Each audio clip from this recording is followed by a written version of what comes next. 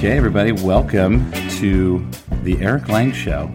I'm a little distracted because I'm on my phone trying to get Ashley Mayo on the phone because she's printing stuff. No, that's me.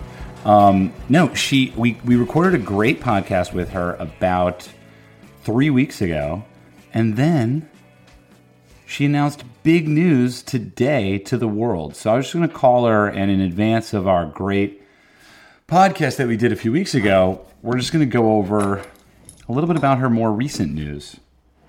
Hopefully she answers the phone, but we'll see. I feel like my volume isn't high enough inside my monitors. I feel like a DJ. Yeah, here we go. Cranking the volume. You don't notice anything, but I notice a lot. It's so much louder for me. Hey! What up, Ashley? What up, Eric? We're rolling, just so you don't throw out any F-bombs unknowingly. Oh, really? We're rolling already? We're live? You shouldn't be surprised knowing me, the amount of well that you know me. Okay. You're right. Can you hear me okay? I can. Okay. Can you hear me okay? Yeah, I've got like a mic sort of shoved in the iPhone hole of the iPhone, and sometimes it's hard to hear me. Little makeshift podcast studio action.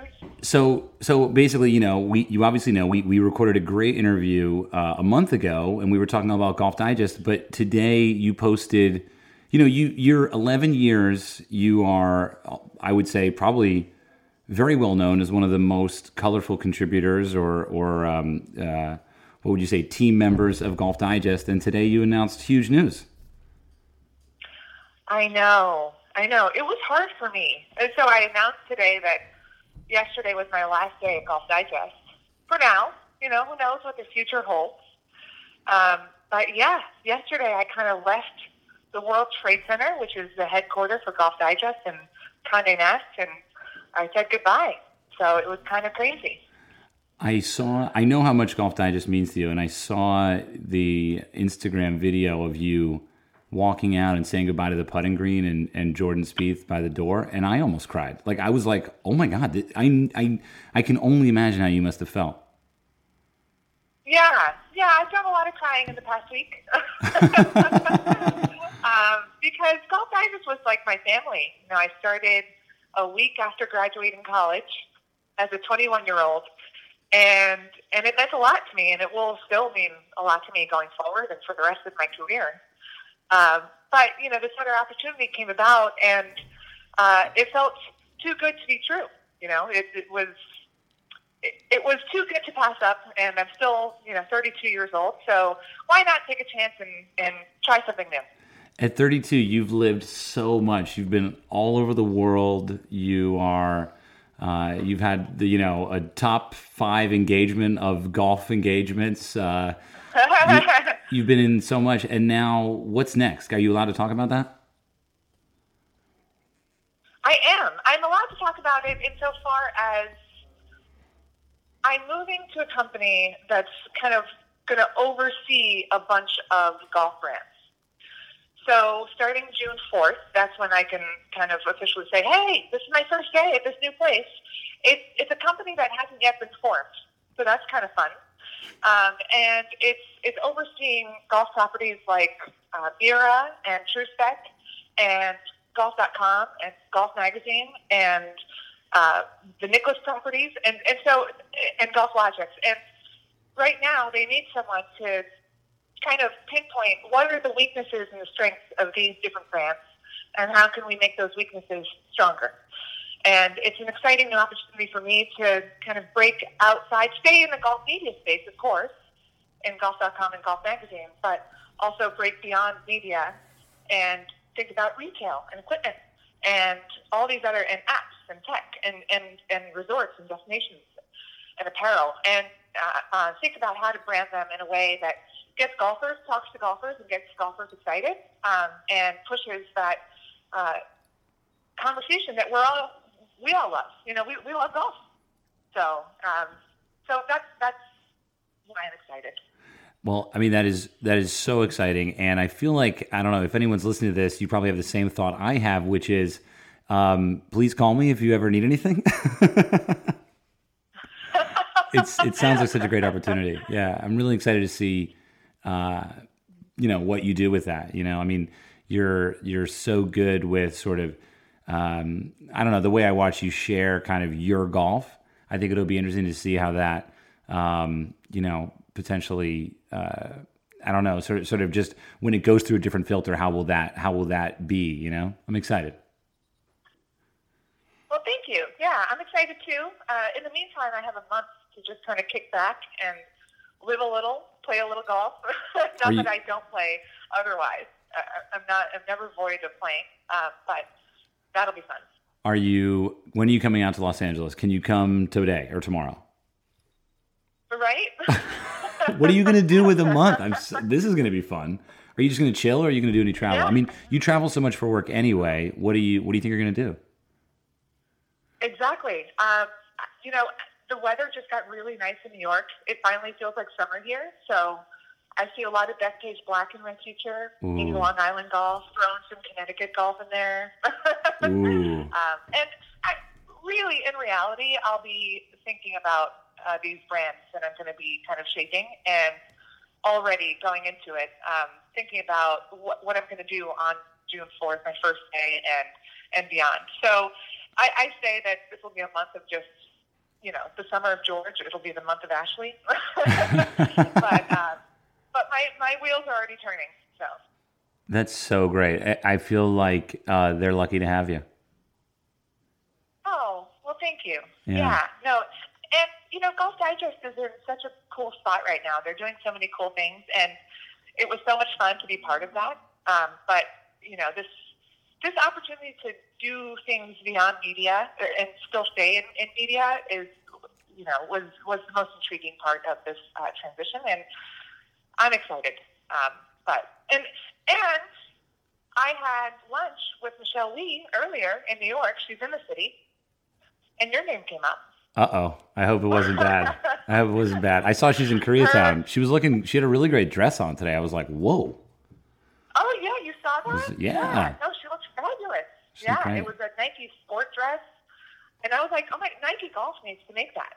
Just throw some shorts under that, and she looked amazing. I played golf with Kira. Kira, Kazantsev, Miss America from 3 years ago. I played golf with her the other day, and she texted me and said, "Can I wear this?" and sort of gave me a description. It was a lot of complicated ways of looking at an outfit. And I sent it to the head pro, and he said, "Shouldn't be a problem." And then a day later, he said, "You know what? Just to be on the safe side, don't." And then I was like, "This is crazy." And then Max, Ashley, Max very well, my girlfriend. She took her first golf lesson last week. Yeah. How did I not know this until now? I don't know. I don't know. I guess that's exciting. It's very exciting, and it was really fun because last night we were looking online at all of the female golf options, and I thought of you through and through because you do such a good job of representing that, and especially in the last couple of days, we've recorded a lot of podcasts getting ready for me to leave town, and a lot of them have been with wonderful women in golf, and the topic keeps coming up about sort of representation and clothing, and I feel like it's all moving in a positive direction. But anyway, I do keep thinking of you. So hopefully you can move your headquarters to maybe part-time Los Angeles. Yes. I would love that. You'll never leave New York. You are a diehard New Yorker. I am. Yeah, I love the city, especially when spring and summer finally break through and you remember why you live in this city. It's amazing. Yeah. It's just the best. It's like finally the shackles are free. Okay, exactly. So I'm going to play a little bit of music. I was hoping to start right about now. Okay. And then we're going to go back to our old, wonderful, tear-jerking podcast about love and golf and how they intersect. And then also, Ashley, I don't think you hang up because I want to go have an off-the-record phone call and get all of the real juicy gossip on my patio. Okay, you got it. All right. Bye, everybody. Enjoy the interview. Thank you.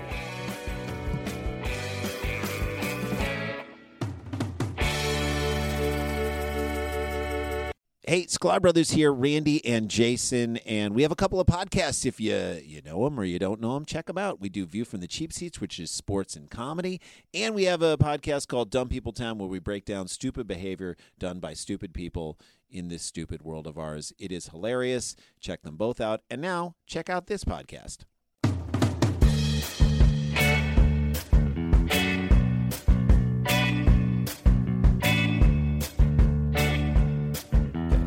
Testing. What do you got? Hey, testing. Hey. Should I move the mic closer? As close as you want. Okay. You can get in there. I think I'll just keep it. Can you keep it a here. little further away? Yeah. The people voice... don't need to hear me swallow. You know. No. Well, I mean, yeah, it's not really a swallow cast. It's just a pod talking. Yeah, exactly. Welcome to the Eric Lang Show. Thank you. Are we live? We're live. Wow. I just go. Oh, okay. We're just going. Do you want me to edit out that first thing you said? I can. Yeah. I mean, people might, but whatever. That's on them. That's on them. That's on them. See, to me, I think my favorite part of the podcast is that there's literally it's just a conversation. Yeah. There are great podcasts where they edit them and stuff like that. Yeah. I don't know. I can't. Yeah. I don't want to do that. Yeah, I feel like that's your whole life, right? Everything's just a edited. stream of unedited. Oh. Your life. My like life. Your thoughts on your Instagram posts just, I feel like, are exactly what's going on in your brain, and you're just typing it. You know?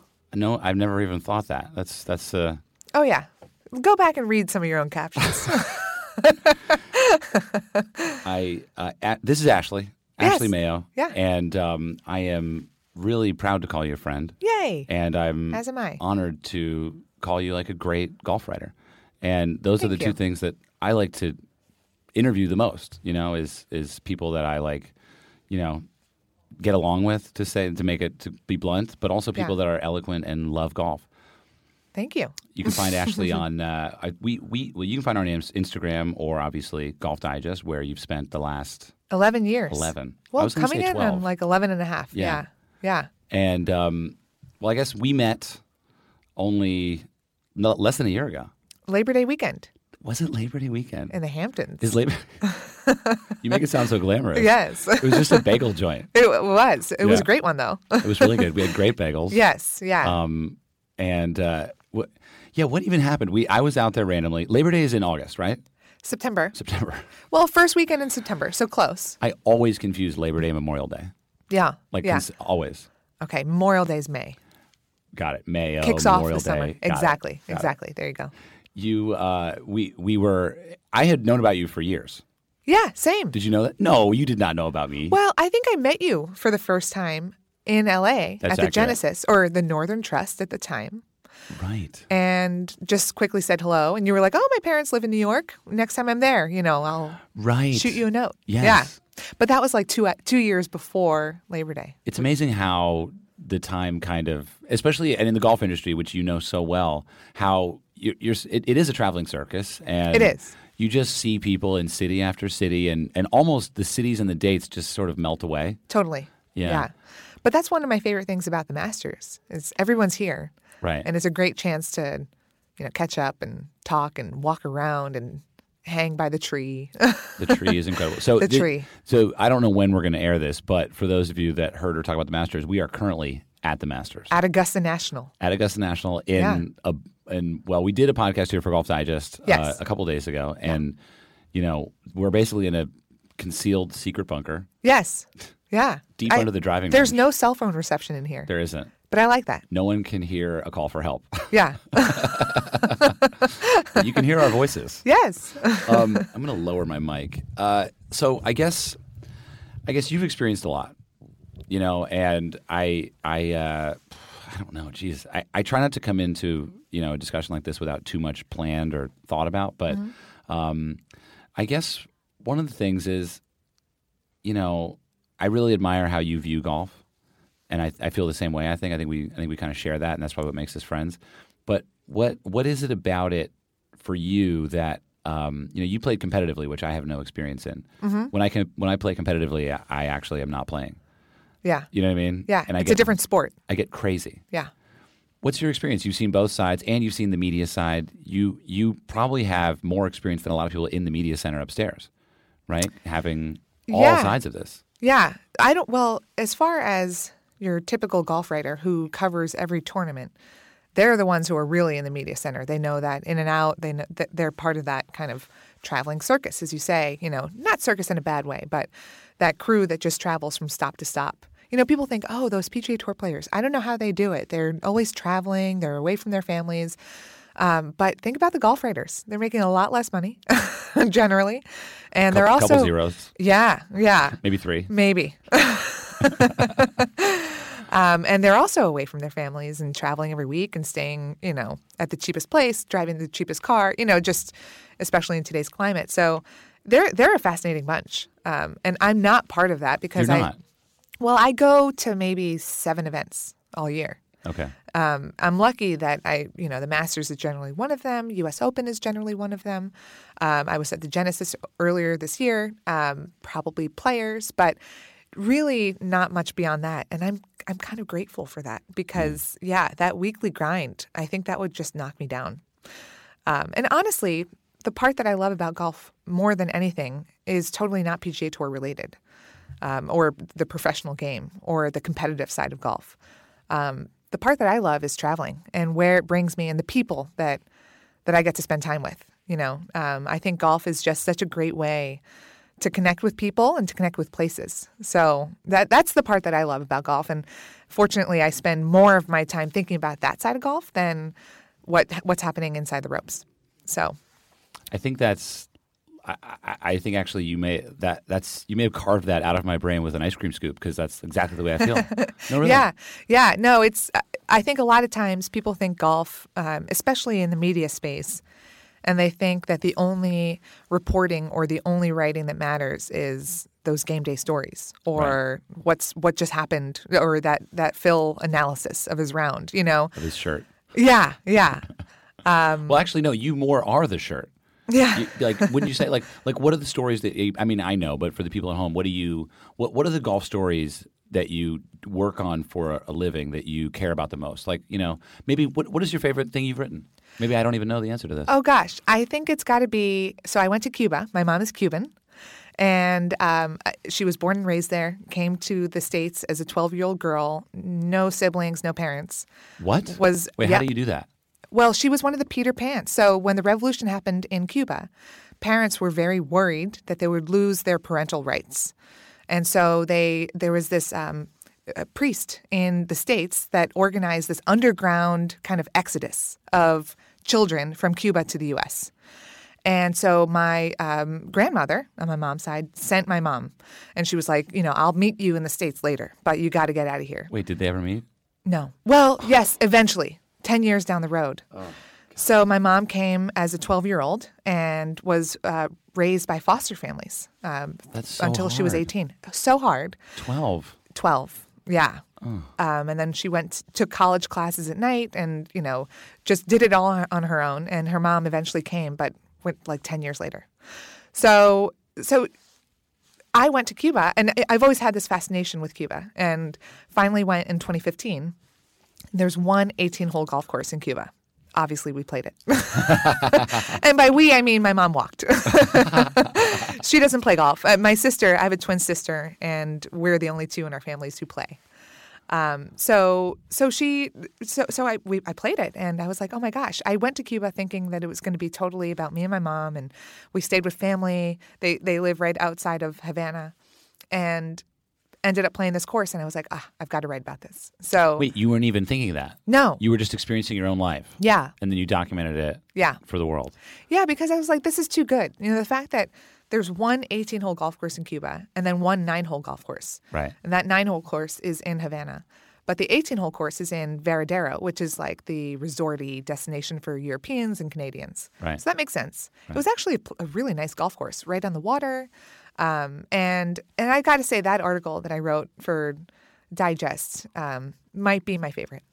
I did read that one. Did you? Yeah. Oh, there you go. Yeah. No, it was my favorite because it came from the heart, and it totally happened naturally, which is what I assume you do a lot of times with adventures in golf, right? It's like, at least maybe in the first season, where you just kind of happen upon things and it just happens. So. Yeah, it is. It is like that. Yeah. So that was my favorite thing. I am struggling because I'm just, I'm really grateful that you brought me here. To the Masters. Yeah. Well, yes, you're welcome. But I got to say, it's Golf Digest. I don't want to take credit for that. I was only the one who suggested you, and because I appreciate your voice and your take on things, and I think you're a growing voice in the golf industry, and I want Golf Digest to align with that, Yeah. And the fact that we were so open, everyone at Digest just has welcomed you with open arms, and the golf industry, I love that, and I think that maybe wouldn't have been the case 15 years ago. Maybe even 15 days ago. Maybe no, even. But I mean, well, my whole journey has been a lot about like feeling included Yeah. in my own life, but then also golf is quite a niche. I've Yeah. talked about this a lot, but I don't know. think even today the golf industry struggles a little bit. Some voices within the golf industry struggle with accepting different points of view. And I've seen that throughout my 11 years. And sometimes it's gotten me thinking, do I belong? Or Now that's crazy to me because you 100% belong. Oh, well, thank you. That's crazy to me to hear you say that.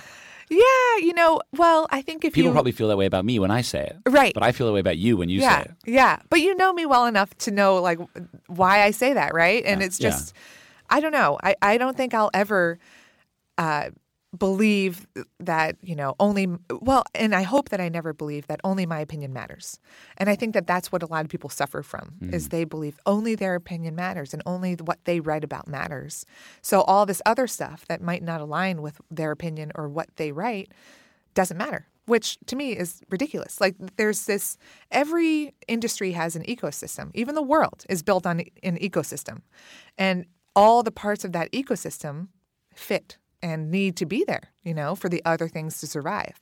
So I kind of feel the same way, or I very much feel the same way about the golf industry. It's an ecosystem where, Paige Spranik's voice very much matters. And, Golf Digest's voice very much matters. Golfer's Journal voice very much matters. I'm so glad they exist.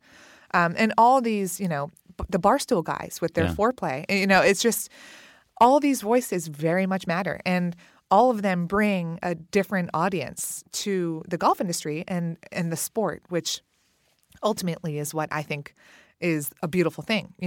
If you're bringing different people to the sport in very different ways. So why is that a bad thing?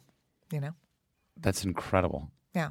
It's like, no, that really, I've never thought of it that way. I mean, in a sense, for each person that views golf, there needs to be a person whom they can discourse with it about it, who is given access to really experience it. Like, that's the job of the media.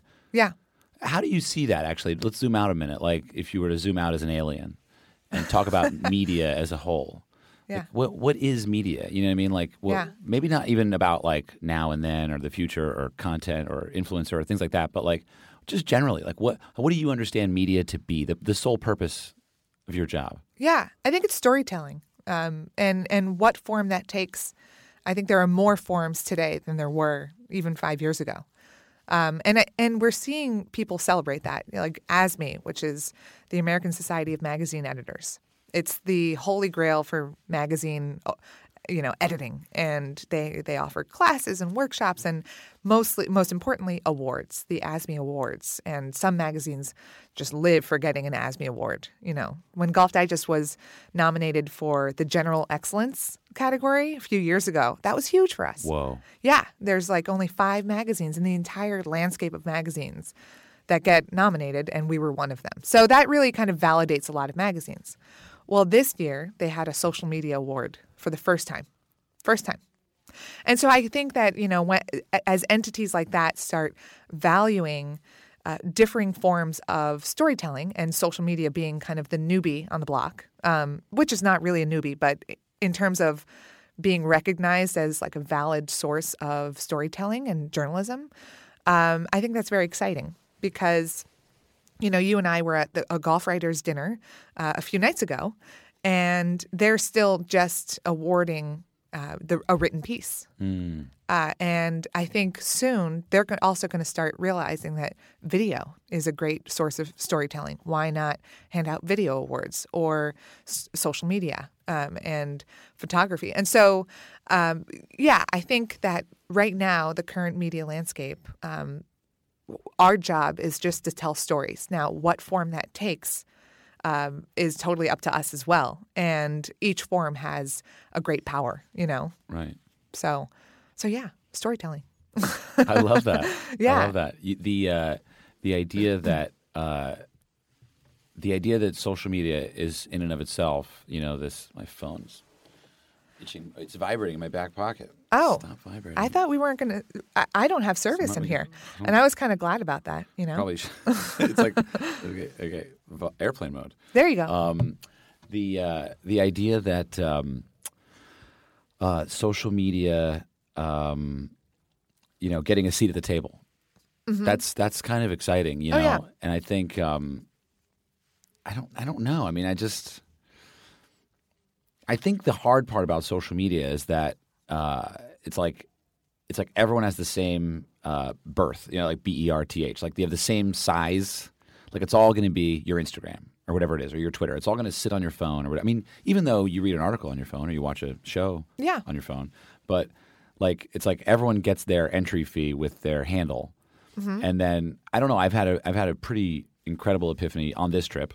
Yeah. Thanks to Golf Digest. Oh, wow. I'll stop thanking you. I'm just going to thank Golf Digest now. Thank you. But no, really, I've had a pretty significant epiphany about how storytelling can exist in the smallest of venues. You don't need, you don't need, quote, distribution. You don't need all this other stuff. You can just tell a story, in some sense, to one person. Yeah. As long as there's someone out there listening. I mean, like, for example, to this podcast, my parents. Hi, Mom. Hi, Dad. Hi. I met them. Yeah, Hi, you were at my Mom. birthday Hi, dinner. Yeah. I was so pleased. That was That such was a great great. night. They're an inspiration. Why do you say that? Well, the fact that your mom went back to medical school. She went to medical school, in her 60s? 50s? Yeah, she was 50, yeah. 50, Yeah. okay. She was 50 years old and she goes to medical school. Yeah. That's amazing. It I really love that. was. Yeah. I Never was too late. unfortunately too young to be wise about it and understand how big of a deal it was or even really be able to empathize with how she would feel. And I took that experience rather personally. Oh.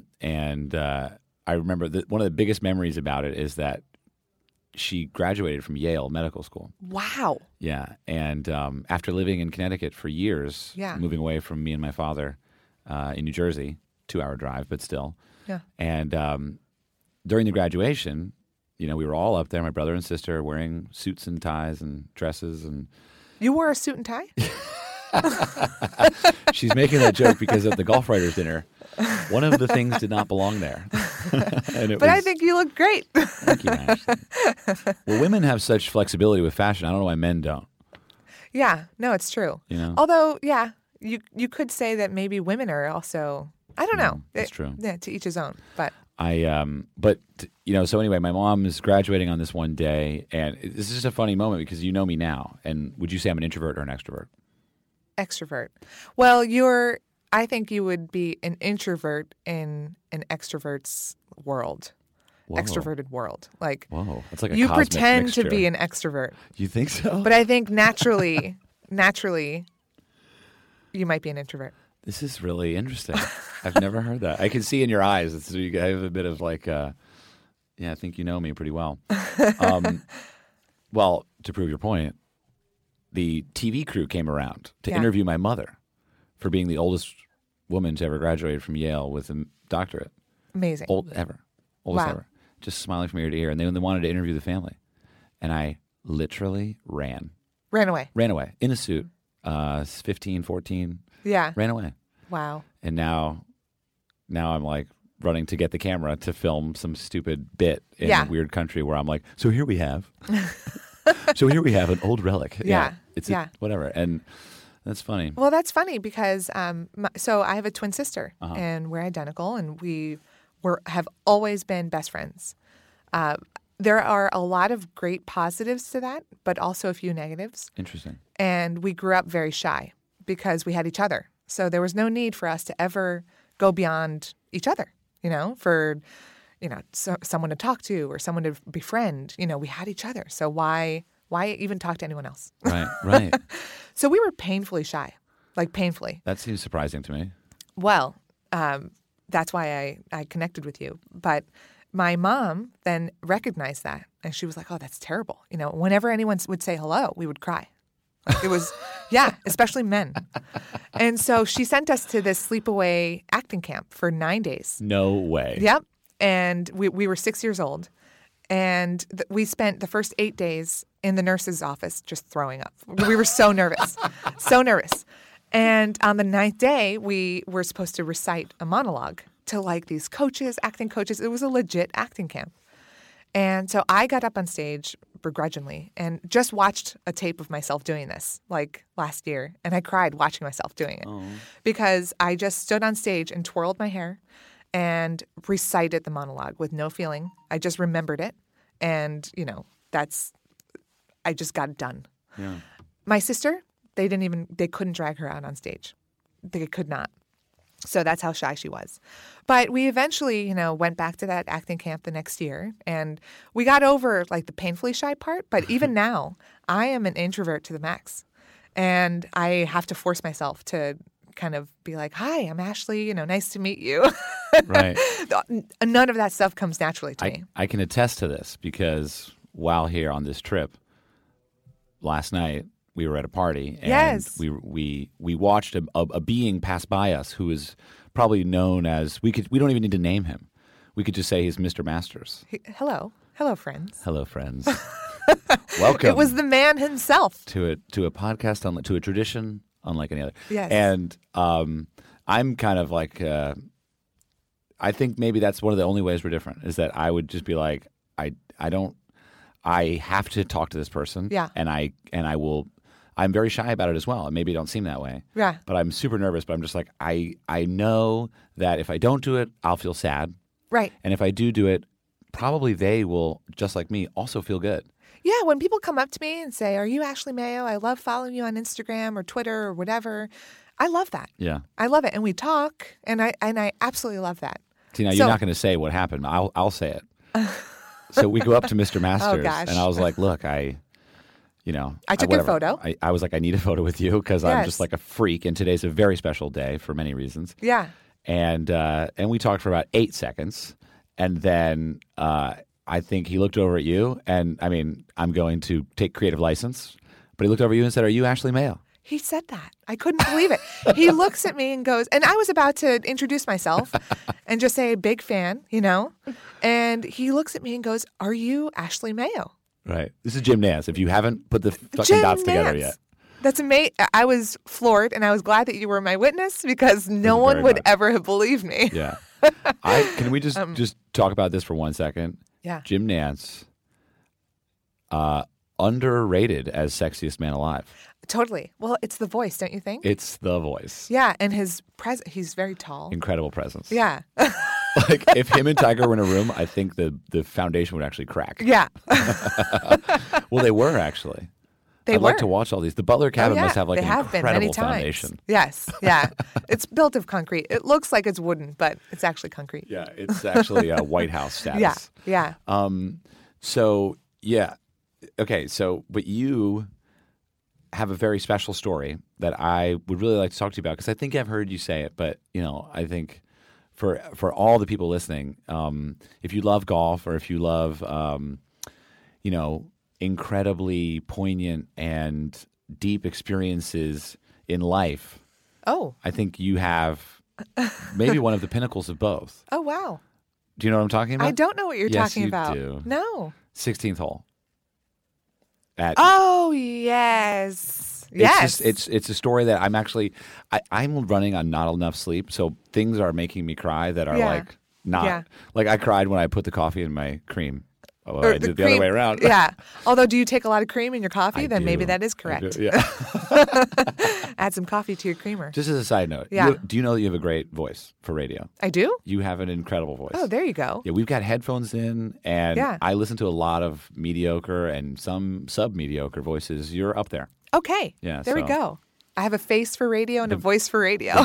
The Mayo podcast is TBD.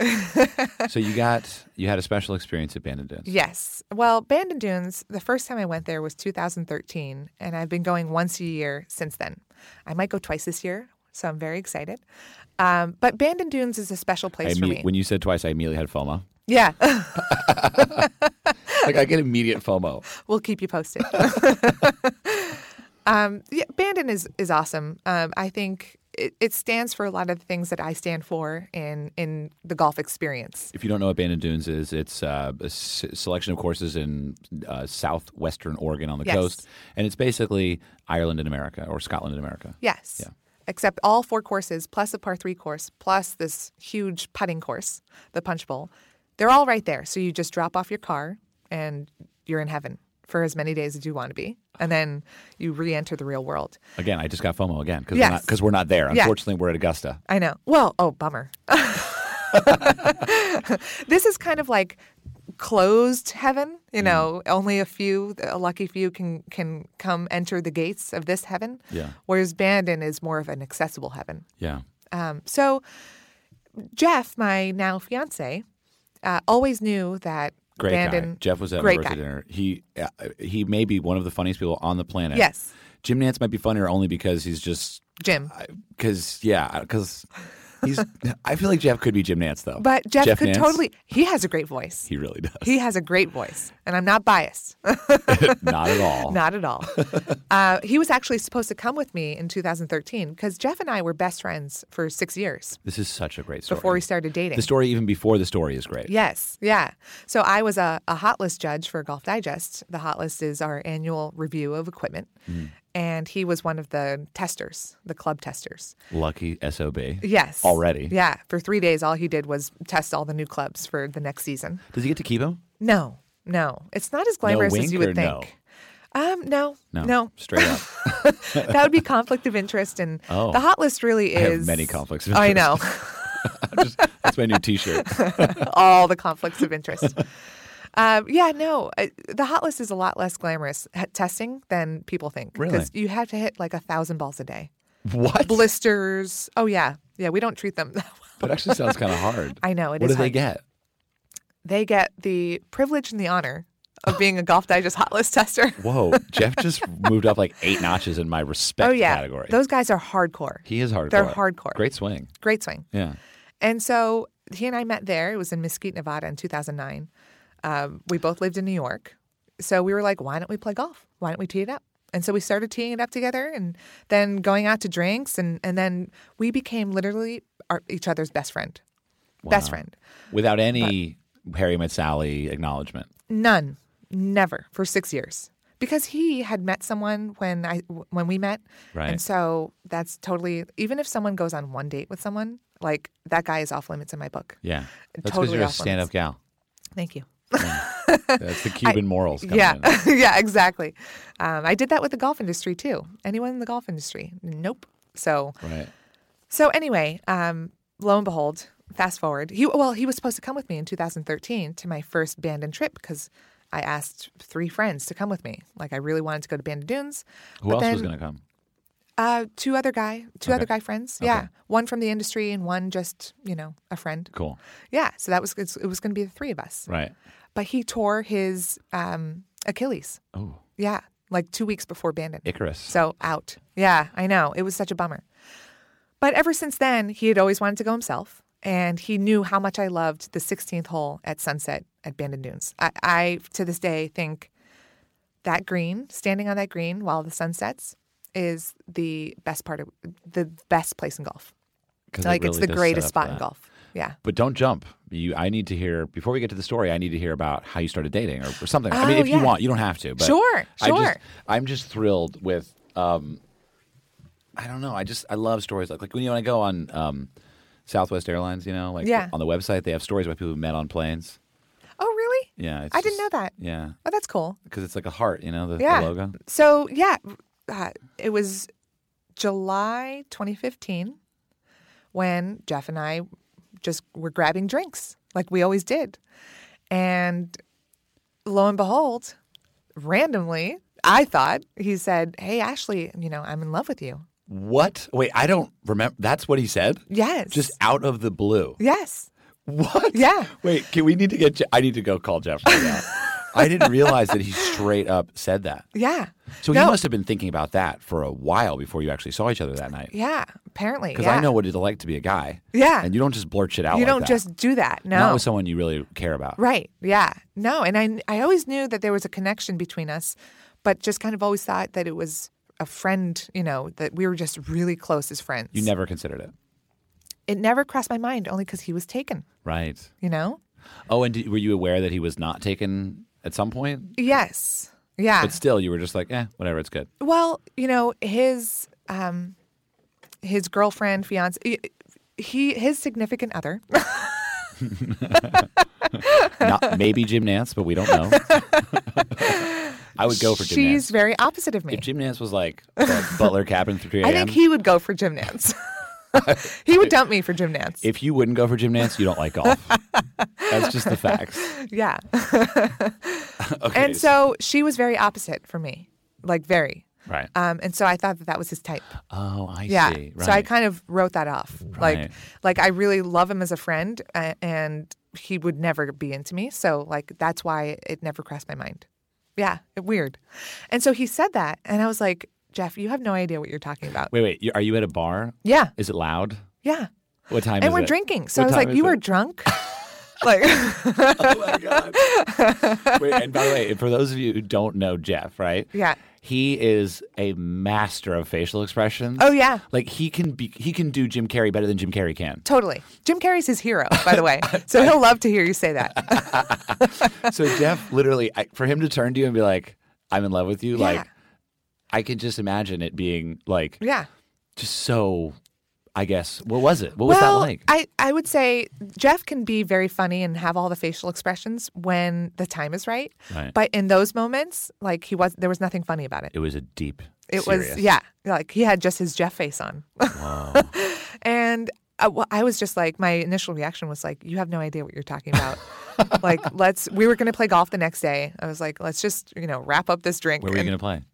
Just in the Bronx. Okay. Yeah, the course Silver that we Rock always or play. whatever? No, that was Ferry Point. Okay. Okay. We also Split Rock. We Split do Rock, play right, there right. I sometimes. like that one, Yeah. Yeah. Split Rock's cool. That's a good It's one. better than Van Cortlandt. Vanny's a bit tough. Vanny is just they stack golfers. Like it's every Yeah. 6 minutes. Isn't the second hole like a 9,000-yard par 5? It's like 600 yards. The second hole is a par 4, I thought. What's the six? There's a 605-yard hole. There is. Yeah. And it's like, Yeah. guys, we're in the fucking Bronx. Relax. I know. Yeah. The greens are running at like 5. Like, let's not make this difficult. Isn't it the first public Yeah, it is. in America? Yeah, it is. First And public actually, the clubhouse there is Yeah. really cool because it holds a lot of history. There are some lockers that have history, and it's a cool spot. Have you ever done any events there? No. We No. should just have a party there. We should. That'd be so great. Yeah. Brown bag it. And you can get there from the one train. Like Yeah. it's literally the one train spits you out right there. I used to. Okay, but anyway, back to the lecture at hand. Okay. Yes. And so for the next 5 months after that, we played golf the next day. Wait, but how did it end? Like, How did it end? I told him that he was crazy and that, his ex, just was up here. Right. And I'm just normal. Like you would never like me. You would be so disappointed. I told him.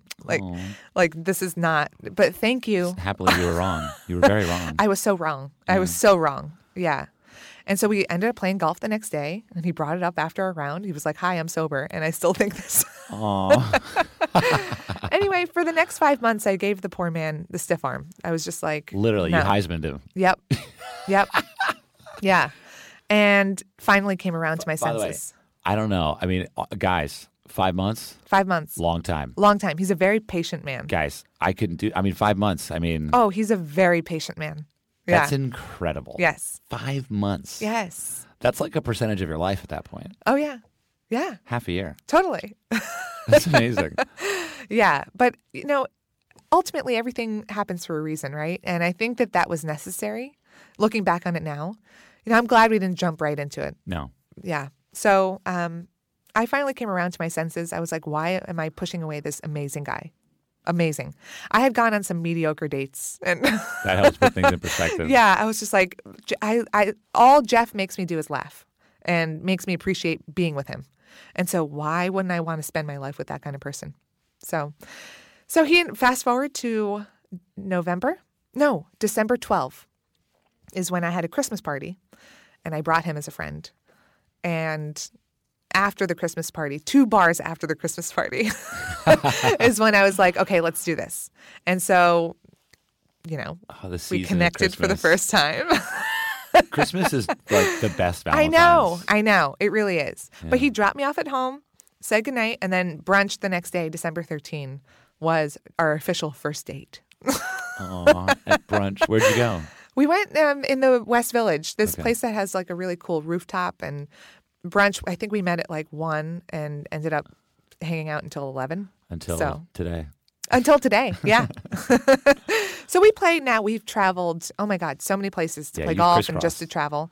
Yeah, South Africa, New Zealand, just so many places. Canada. It's been really cool because I love living with him now and being engaged to him and playing golf with him. And, it's just, it's fantastic. But we've glossed over the story, the engagement story. Yes. Oh, gosh. So the way I think about it is, I don't know. I mean, I don't know how men and women look at engagement differently or proposing the proposal. Yeah. Great film, by the way. But yes. Sandra Bullock. I mean, just such Ryan Reynolds. It's fantastic. Jeff and I both love Ryan Reynolds. Both. Very much. Yeah. Almost too much. But just a little too much. That's fine. I mean, if Ryan was here right now, I can't say what would go down. But Ryan and Jim Nantz? Ryan that and would Jim be Nantz. Too much. And Tiger? Talk about a foursome. Just kidding. Just kidding. JK. Just JK. JK Rowling's. LOL. So no, but what were we talking about? The proposal. Yes. It's this. I look at life in a lot of ways as kind of. Well, actually, as I was setting up for the podcast, I was like, my life is just a series of untangling cords with some experiences in between. Yes. That's all it is. But moments like a proposal, or moments like I would imagine a birth of a child, or sometimes they're unexpected and they don't really come when you think they might. You know, quote, bucket list. Right. Those are kind of the moments that I really try to, I guess, maybe sentimentalize, maybe in a bad way. I don't know what sentimentalize really means. Yeah. But I think it's like pay attention to and really like try to tether my life to, with the hopes that more of them will, pass my way. Yeah. Whatever they might be. I mean, anyway, so you have a great one that you're about to tell us. Yeah. No, so I set up a abandoned trip just like I do every year, with myself and 3 close friends. That's how it's been going down. And because I like one foursome, then you get to experience everything together and everything's contained. And I also then feel like I'm not asking too much of Bandon and, not getting in anyone's way. This is also just me being like ridiculous in a bad way. But so I set up a trip for Jeff, my sister, who had never been to Bandon, because she's a doctor. And so forever, she never had control of her own schedule because she was a fellow and a resident and whatever. But last year, for the first time, was when she became her own boss and she has her own practice, that she was like, include me in any and all of your trips because, so it was Congratulations, fantastic. Kira. I didn't know that. That's great. Yeah, it's really cool. She worked so hard. And so I brought her to Bandon and then her husband. So that was the foursome. Me, my boyfriend, Kira, and her husband. It's like, how could you go wrong, you know? And so I set that up in March. And then without my knowing, Jeff reaches out to my contact at Bandon. And he goes, here's the deal. Is that Chupka? Yes. Love Chupka. Love him. He's the best. And he's so good at lying. He's a great liar. He's a great liar. Chupka, you're out. We gotcha. Yeah. I watched the U.S. Open on his couch. And amazing. His big ass dog licked the shit out of my face after I fell asleep. Oh my gosh. And Koepka won at Chupka's house. Yes. Amazing. Yeah, he's expecting his first child. Chupka lied to me again. In a couple weeks. I'm going to text him right now. Well, he's too much of a cool customer, right? He really is. So he has as a side note, he has one pair of the coveted Adidas Ultra Boost golf shoes in pimento. Oh. It's very rare. In fact, he says that when he wears them to golf events, people get mad at him for actually wearing them because they're so valuable and rare. And they're so white. Yeah, but Chupka doesn't give a fuck. He doesn't care. Sorry for saying fuck. It's okay. Do you care? No. You don't curse, do you? I do. You curse at people. I do. Moving on. So he gets in touch with Chupka and is like, Ashley's favorite spot in all of golf is the 16th green at sunset at Bandon Dunes. So I want to propose to her there. Oh, my God. She has no idea. And so Chepka was thrilled, and he emailed me about 6 weeks out of the trip and was like, hey, hope you don't mind us tagging along on the back nine at Bandon because we're shooting some photos for some social ads and some creative for 2018. So if you do you mind us, just taking photos? Oh, and you're thinking it's like a work thing. For work, yeah. Oh, my God. And He I was like, bamboozled the shit out of you. Oh, totally. He attached creative to the email, like from last year. So for examples. Yeah. Amazing. Yeah. He made it seem so real. He's such a teddy bear. I know. Aw. And so I thought that that's what they were doing. And I was like, of course I don't mind. Yeah. Follow us all 4 rounds. Like I am grateful to you and to Bandon. Use us and abuse us. Right. And so they did. And so we teed up at Bandon. That was our second round of the day. We played Old Mac earlier that morning. And we get to 16. And I just thought that they were... Weather? Oh, it was bad. It was really windy and cold. Ooh, it was not great. Fingers sting. Yes. It was not great. You're playing okay? Playing okay. Yeah, you don't get obsessed with score. No. You just need a couple good shots. No. But sweet contact, what do you look for? What I need is good conversation and like a beautiful view. And just we almost have that. Really good conversation. It's just really about who I'm with. Do you try to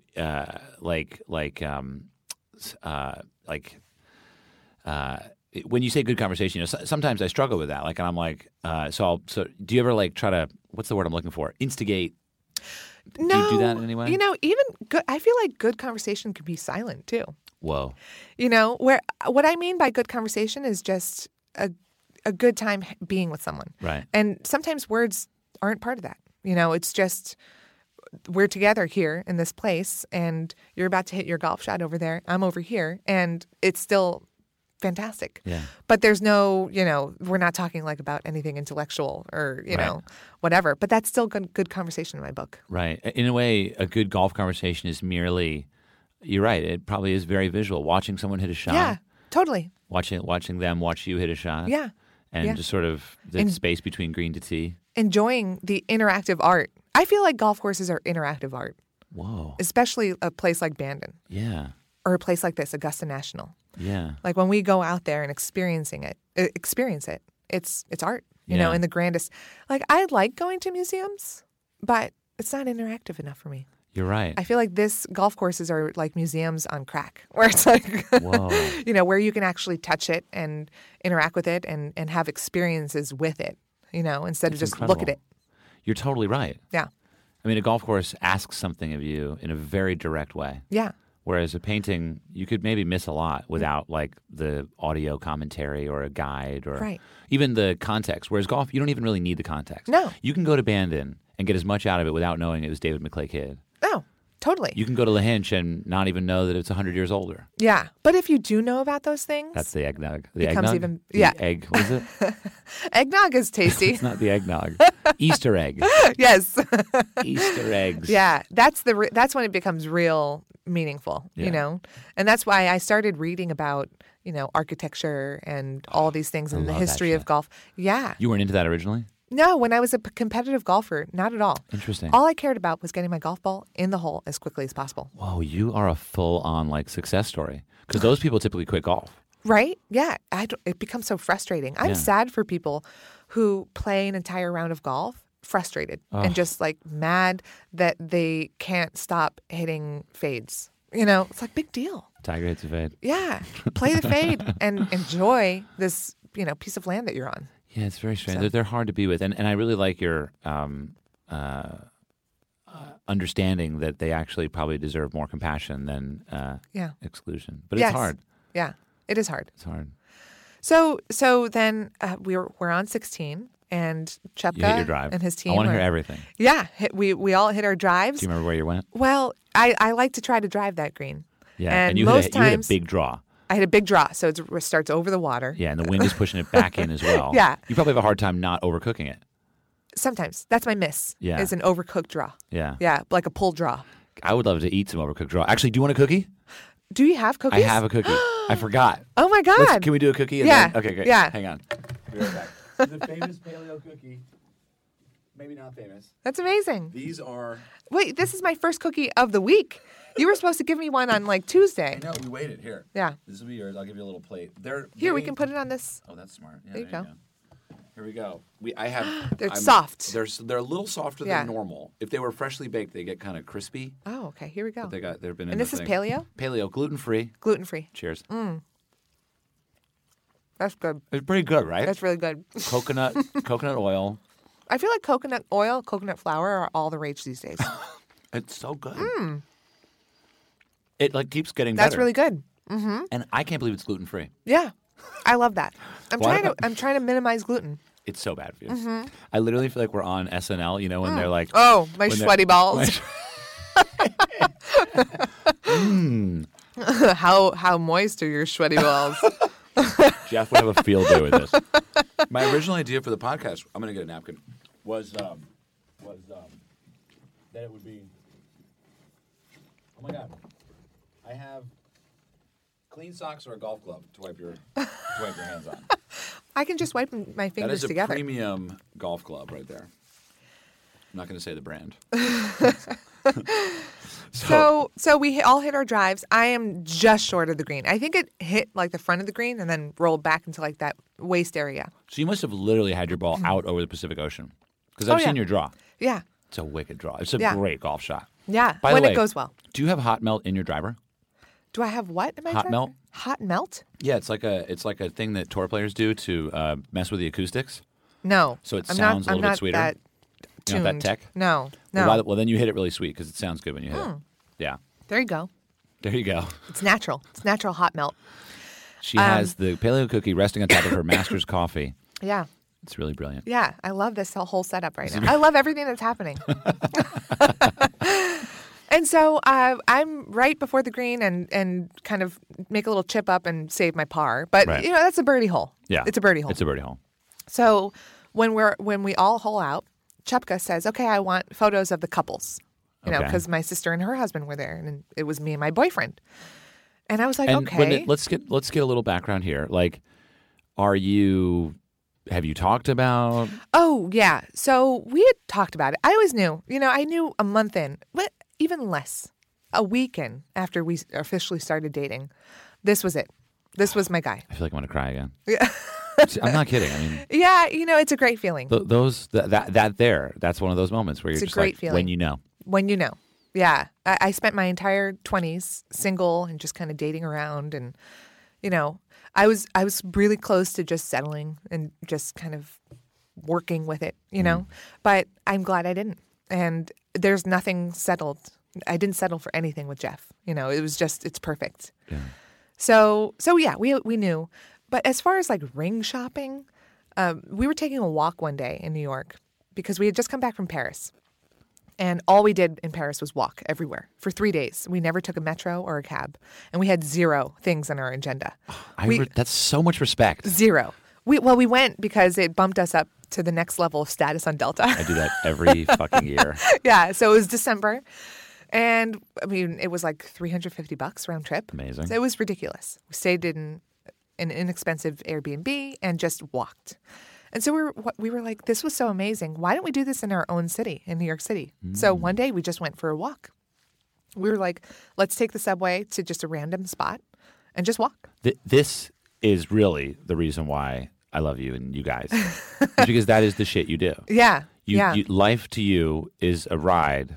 And all you need to do is... do it together. Yeah. Or all you need to do is actually recognize that for one brief second. Sure. I got to do another, what's it called when you change the subject? Detour. I digress. I want to digress. Okay.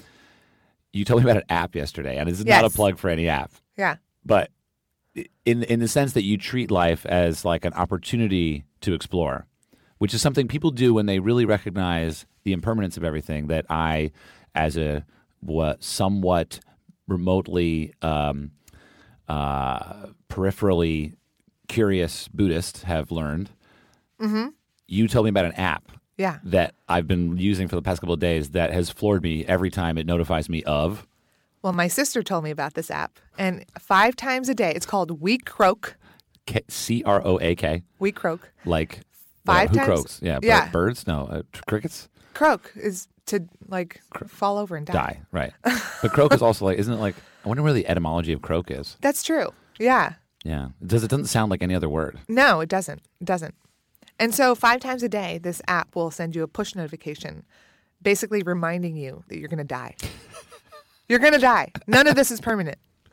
And it reminds you in a poem. Yeah, it's all poems. It's all poems. I would never have guessed meeting you intentionally in a bagel shop in East Hampton. East Hampton. On Labor Day weekend. Labor Day? Mm-hmm. Wearing our golf outfits. I never would have guessed that we'd be sitting here in a bunker at Augusta talking about an app that reminds you of your imminent death. Couldn't have guessed. I know, and it sounds morbid. It really does. It is. Well, but morbidity is not bad. No. Well, maybe what's the difference between morbid and acknowledgement of impermanence, of fleeting? Well, morbid, I think, has a negative connotation because it sounds negative. Right. There's a way to be negative morbid. Yeah. But this is a positive kind of morbid. You're right. You take the acknowledgement of death and use it to add value. Morbid is you actually take value away. Yeah.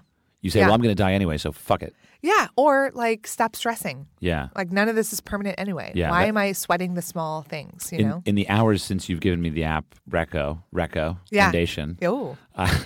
Gross. Recco? What just happened to me? Every once in a while, I embody a complete douchebag. But at least I acknowledge it. Yeah. You gave me the Recco recommendation, and then, it's changed my life already. I can already tell. That's great. Because you just decide you're just going to walk in and do it. Yeah. I probably wouldn't have walked up to Mr. Masters. There you go. Seriously. Yeah. I wouldn't have said anything. We croak. Thank you. We croak. Yeah, I should have told Jim about the app. 2 seconds after meeting him. I don't want to tell Jim about the app because I actually am hoping that he's AI and he lives forever. Yeah. He has to outlive me. Yeah. Yeah. My main goal in life is to die before Jim Nance.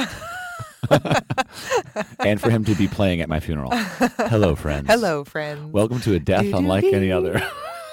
Can we play that? We can't play it right now, can we? We probably could. There must be some kind of trademark or whatever. I'm sure. You can imagine it. Yeah, exactly. Okay. So, we get to 16. I'm purposely drawing this out. 16 green.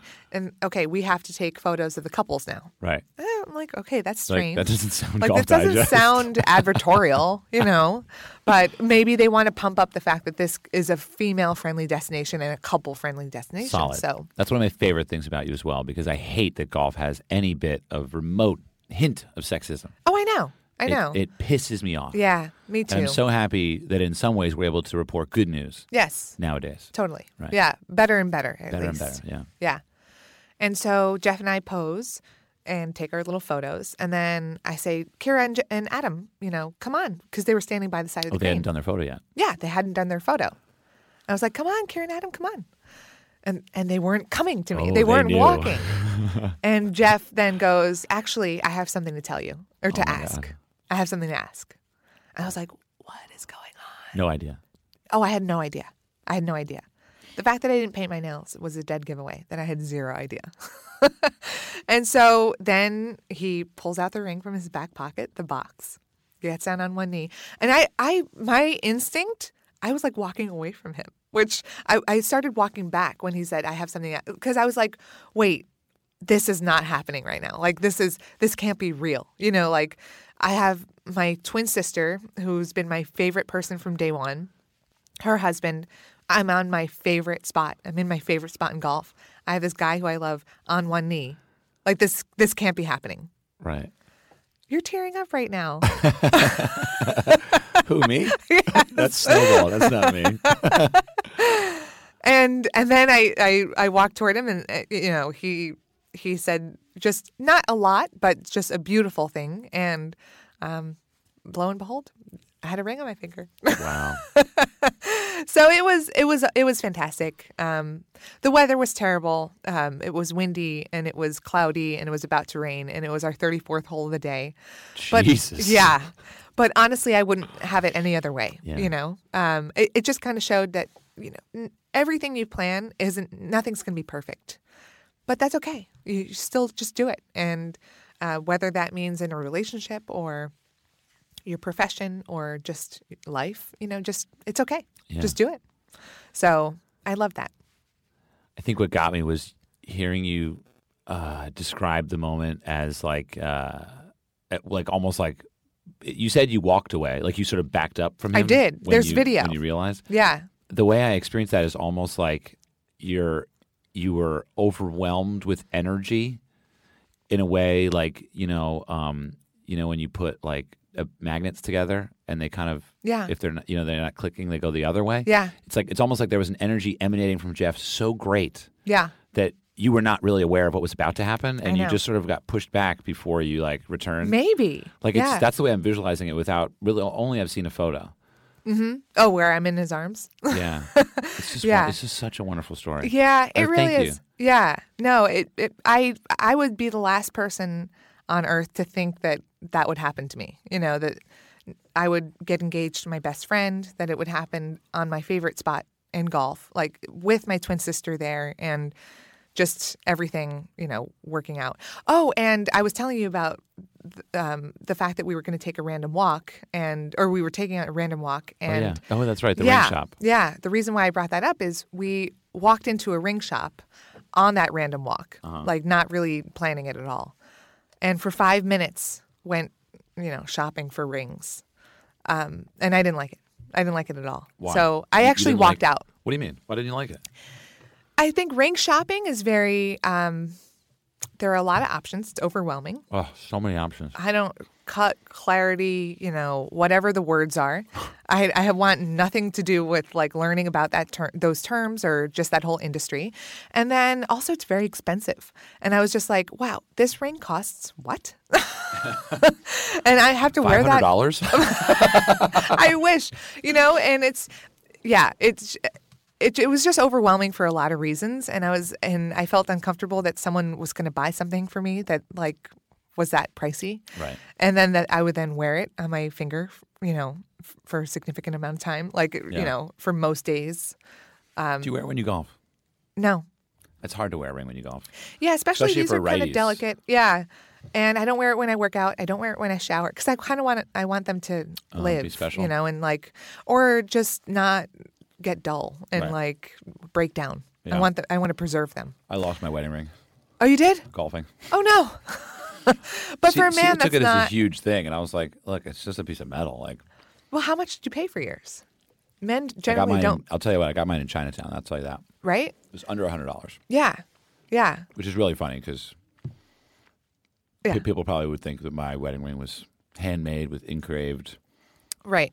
No, it doesn't old have to English lettering. It doesn't have to be. No. And so, yeah, I walked out of the ring shop and I just told Jeff, like, you can handle that. Like, whenever you're ready, I trust you. You know me. You Right. know my style. And he nailed it. He nailed it. Nailed it. Yeah. He knew I didn't want anything like big and gaudy and like in your face. Yeah. So. Did he consider putting a golf ball in it ever? Like a miniature. That'd be really funny. Maybe eventually. So yeah, so that was that. And then the same thing happened when we started planning a wedding. Right. I always knew that I never wanted to walk down an aisle, but we were going to go to a courthouse and then just have a party. Right. All our favorite people in one room, Respect. just dancing. Yeah. We were all in on that. But we were even starting to plan that, and I went and looked for dresses. We put a down payment on a space, and even that got so overwhelming that we took a long walk. We literally took a long walk, and we asked, what's our intention for this thing, this party that we're going to throw that's going to cost $70K? And we couldn't come up with an answer that kind of satisfied or made the stress and the money worth it. So we're like, let's elope.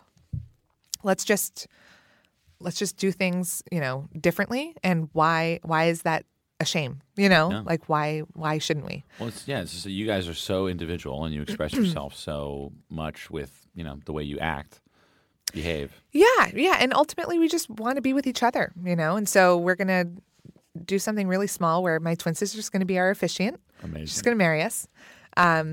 My sister, my brother will be there. His sister, his brother, my mom, and nieces and nephews. FOMO. Yeah, I know.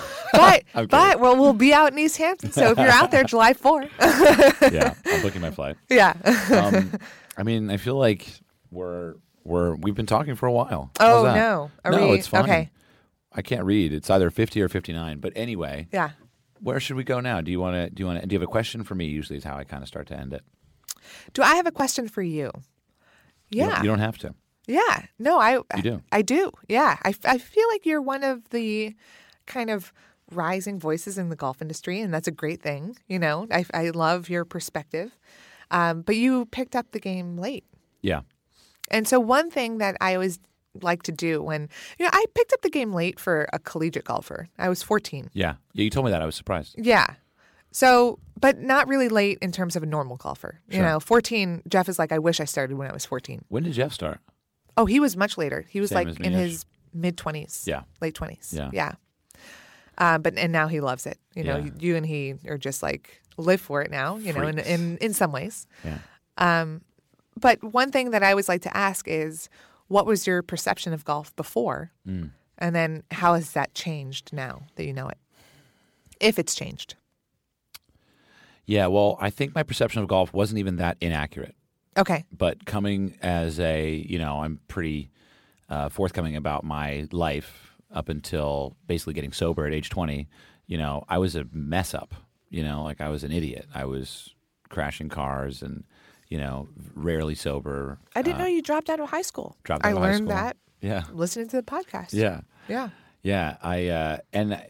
That was an interesting experience. But, having that kind of background, right, as really counter, always a punk, always, telling teachers to fuck off, literally. Wow. Yeah, like I don't know what the hell was up my ass. Wow. But I I can't even imagine you doing that. But I wouldn't say fuck off. Like I would say it in a way that was much more like cleverly obnoxious and pretentious. But not pretentious in the sense, not pretentious isn't the right word. It's more precocious. Mm. Yeah, that's right. I mixed the two up. You were a know-it-all at a very young age. Sure. Yeah. I'm like, oh shit! Wait, am I still? No, but and I just was very. I found it very easy to look down on groups, right? And golf was the easiest group to look down on because it was my brother's group, and him being 10 years older than me, being a lawyer, being everything I wasn't, going to school and then going to more school and then getting a job. I didn't have a job. I didn't know how to have a job.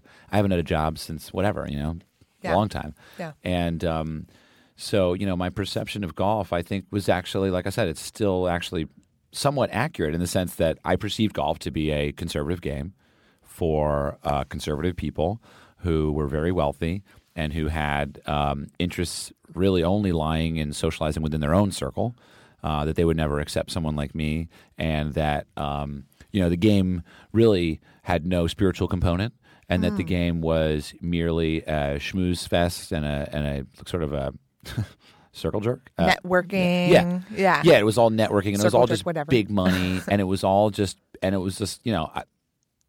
think other people have said it. It's not really me, but just like really for just like off color humor and just everything that it gets portrayed at in the media. Mm-hmm. Like if you watch any movie, Happy Gilmore, Caddyshack, Tin Cup, there's the evil golfer. That's what I thought golf was. Right. And I still think that exists, but it's not what golf is. And what's been so exciting for me is that it's almost like, oh God, I'm getting emotional again. It's almost like Field of Dreams. Yeah. If you build it, they will come. And in the same way, it's like if you show up, you'll find it. Mm-hmm. Right. And so I feel like when I showed up to golf, it was like a hologram appeared. And then right there was this game that I would come to love, and I would see facets of it that were me, that I never thought I would do. And this happens to me even currently. Like, watching Sergio win last year, I thought I didn't like Sergio. Yeah. Sure, he changed, but I showed up and was able to see a different side of him and see him as like a really tender creature. Mm-hmm. And Ian Poulter, I thought he was an asshole. Well, you know what? I dug a little deeper. I showed up. Yeah. And allowed myself to be open to the idea that maybe he isn't what I thought it was. And ultimately, maybe golf isn't what I thought it was. And people like you exist. Oh. People like Jeff exist. People like Akbar. People like everybody. People who are listening. Yeah. We're creating a community. Yeah. That ultimately is the opposite of the evil golfer. Right. Yeah. And I think that's like, that really is a long answer. No, I think that's cool. Yeah. I feel like... Well, we were talking about this a little bit with Malcolm Gladwell, and when he talked about golf. And Malcolm Gladwell, to me, was the ultimate journalist. I read all his books. I've read them, and I shouldn't say that in past tense because I have currently read. Yeah, I've read them. I was like, did he die? I didn't unread them. Yeah. It was like Malcolm Sadwell. I've read them, all his New Yorker columns. I was just a religious reader of his work because I thought, wow, he really looks at things in an interesting way and digs deep and does the research and presents them beautifully. But then I heard him talk about golf, and I was like, that is he didn't acknowledge the fact that he was only talking about a fifth of the sport, To fill you guys in, if you haven't heard, Revisionist History, fine, we'll plug another podcast. But it's actually pretty good. It's one of those podcasts that I see where they do a good job of making it a real documentary. And we have actually a different opinion of this particular podcast. It's the first episode from season 2. Season 2? I don't know. Yeah. Session 2, where he talks about private golf and the sort of loopholes that private golf courses use to escape paying property taxes. Mm-hmm. And he has a huge stance against it. Specifically in L.A. Specifically in L.A., specifically at maybe the golf course that I'm a member of, which I sort of have mixed feelings about, to be honest with you. Yeah, but I would be fine with all that information that he presents if he at least couched it as this isn't the full story of golf. Mm. And instead, he presented it as golf as a whole and the little things that he was talking about. And this is what golf is, guys. It's private. It's closed off to anyone who doesn't have enough money. And it's a waste of land. It's a waste of the use of land. And I was just like, that's not the full story at all. And by you not saying that that's not the full story, it's incorrect. So, he starts off the podcast by saying, if you don't already hate golf, my goal is to make you hate golf by the end of this podcast. Wait, he says that? Yes. Shit, I didn't He hear said that verbatim. Like, he didn't even imply it. He says that. And so I was like, okay, what else has he talked about or written about that I don't know those subjects, and that I then take his word on that being the full story? We should actually talk to him about this now that you're saying, because when we talked about this the other day, I remember saying to you, like, well, I disagree. I think he has a point. And in fact, being a conflicted member of a private club who really mostly enjoys playing public golf with my dog that I'm not allowed to bring to my own course, that I pay way more than I would like to. Yeah. If I had more money, I'd feel differently. But, I don't have a lot. So, but, the concept for me was like, I agree that these courses should be public and should be accessed by the public. That was my takeaway and the solution. It's interesting to hear you basically hearing it differently, which is like, no, he's actually hurting potential golfers. Totally. Yeah, he's making golf seem closed off, whereas more than half the courses in the country are public. I've never been a member at a golf course. Yeah. I've never been. Well, I was thinking that might be the difference, is that since I'm a self-hating member, right? I have this like guilt about it. Yeah. Not only from my own bank account, but socially. Okay. Yeah. Socially, I don't think anyone should feel guilty about being a member at a golf course. I think it's a beautiful thing. And if you can you can do it, why not? You know? I've never felt like I was in a place where I could, spend that kind of money, but maybe one day, it's an aspirational thing. When you do, and we were talking about, the possibilities of that for everyone, but there is an experience of exclusivity that is not fun. Sure. I don't like that it says private. No, I'm like that. And I don't like that either. I don't like that part of golf. But the beautiful thing is that that's not all of golf, Ecosystem. The private courses live in the ecosystem, but so do public courses. So do 9-hole courses. So do 3-hole Top golf tracks. Yesterday we were in a 6-hole course. Yeah. The first tee of Augusta. That's right, yeah. It's a 6-hole golf course.